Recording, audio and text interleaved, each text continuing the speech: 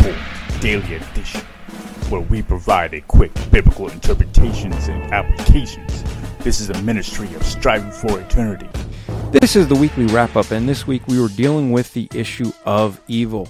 And if you missed all of the episodes, well, here you're going to get all 5 of the daily episodes in one shot, so you have them all together in case you want to keep them for later reference. I hope that you subscribe to the Wrap Report every day. You'll get a 2-minute podcast 5 days a week, and then you'll get the weekly wrap-up. And you'll also get the hour-long weekly podcast where we interview people and we discuss different topics. So here's this week's topic on evil.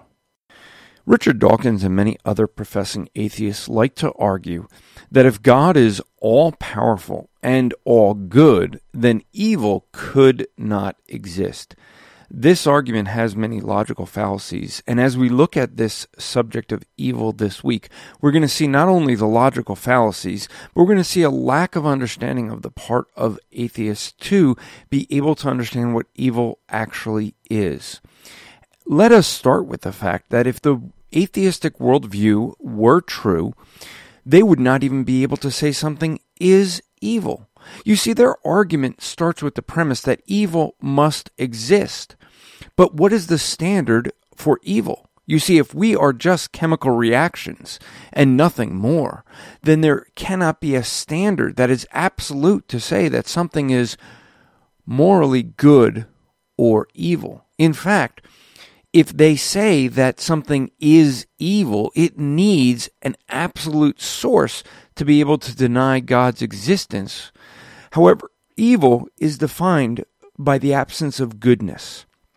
And the definition of good, where we get goodness from, is the nature of God. God is what defines what is good.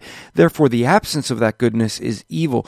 So when they argue that evil is a proof that God does not exist, they run into a problem, because without God, you would not even be able to explain that something could be evil. So evil proves God exists. This week we are looking at the question of evil, and many professing atheists like to argue that the fact that evil exists proves that God cannot exist, as if the fact that there's evil in the world means that God can't be good, or can't be all-powerful, or just can't exist at all. The reality is, as we saw yesterday, the fact that there's evil in the world can only be explained by the fact that God already exists. So, God's existence is required for something to be evil because there has to be an absolute standard. Now, we will look at later this week where evil came from, but when people try to argue that evil proves God doesn't exist, what do they have to rely on without God? Well, they are going to rely on a subjective form of morality. They are going to set themselves up as the judge. Well, every criminal thinks they're innocent. Every single person is going to set the standard to what they do, and people who are worse than them are evil. But how could you call them evil when they set their own standard and they say they're good? In other words, Hitler used to think that he wasn't bad. It was guys like Stalin, because Stalin killed far more people. Stalin could point to Mao. Mao could have turned to someone else. Everyone can find someone worse than themselves to point to as evil. So what is the standard of evil? Well, if their standard is self, if the standard is society, then you can't say anything is wrong. You can't say what Hitler did is wrong, because society would be the standard. We've already seen this week that professing atheists will try to argue that an all-powerful, all-knowing, good God cannot exist if there's evil in the world, and yet they have nothing to appeal to once they deny God for a standard of evil, and therefore they're stuck. They have to rely on society.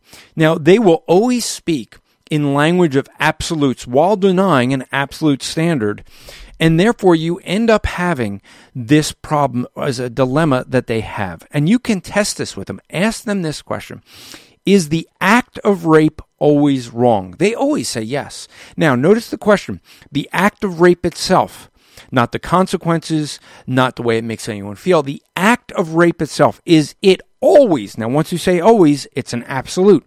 Is the act of rape always wrong? They say yes. Why?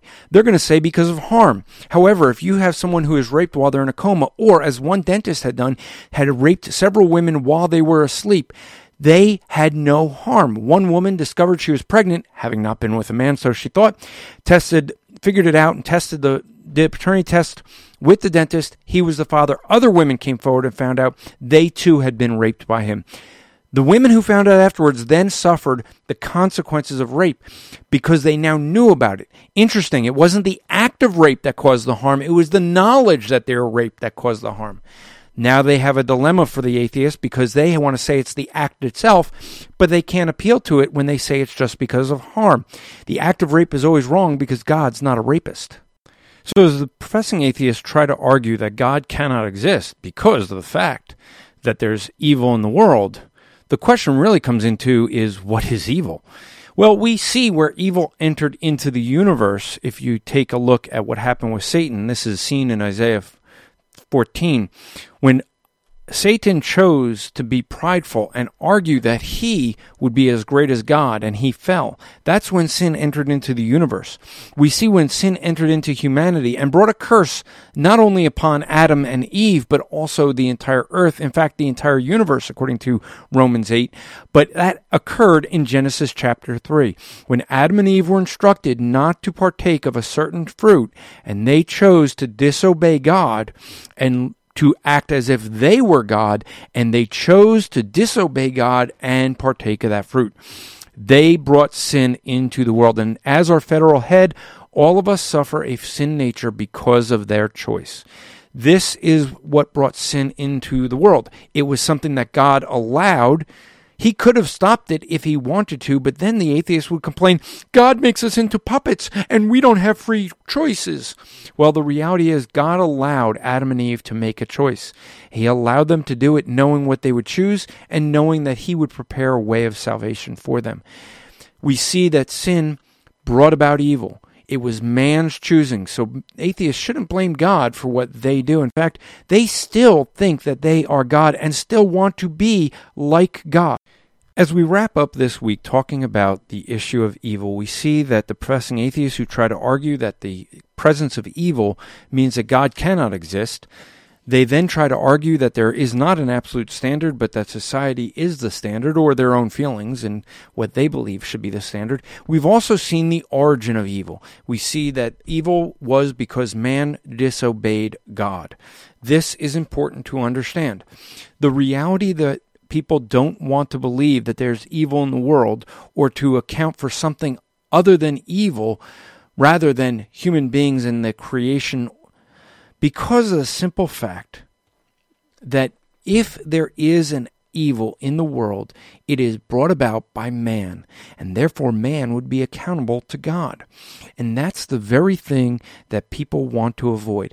They want to pretend as if God does not exist so that they don't have to be accountable for their law breaking.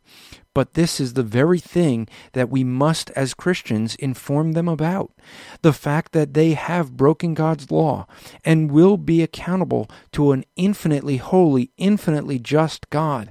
And we have to compassionately and lovingly tell them the truth of that they will spend eternity in a lake of fire if they do not repent and believe in the Lord Jesus Christ. This is the most loving thing we could ever do for an atheist, is to tell them the truth of where they would spend eternity so that they may turn and believe on Jesus Christ. That's our commission to do.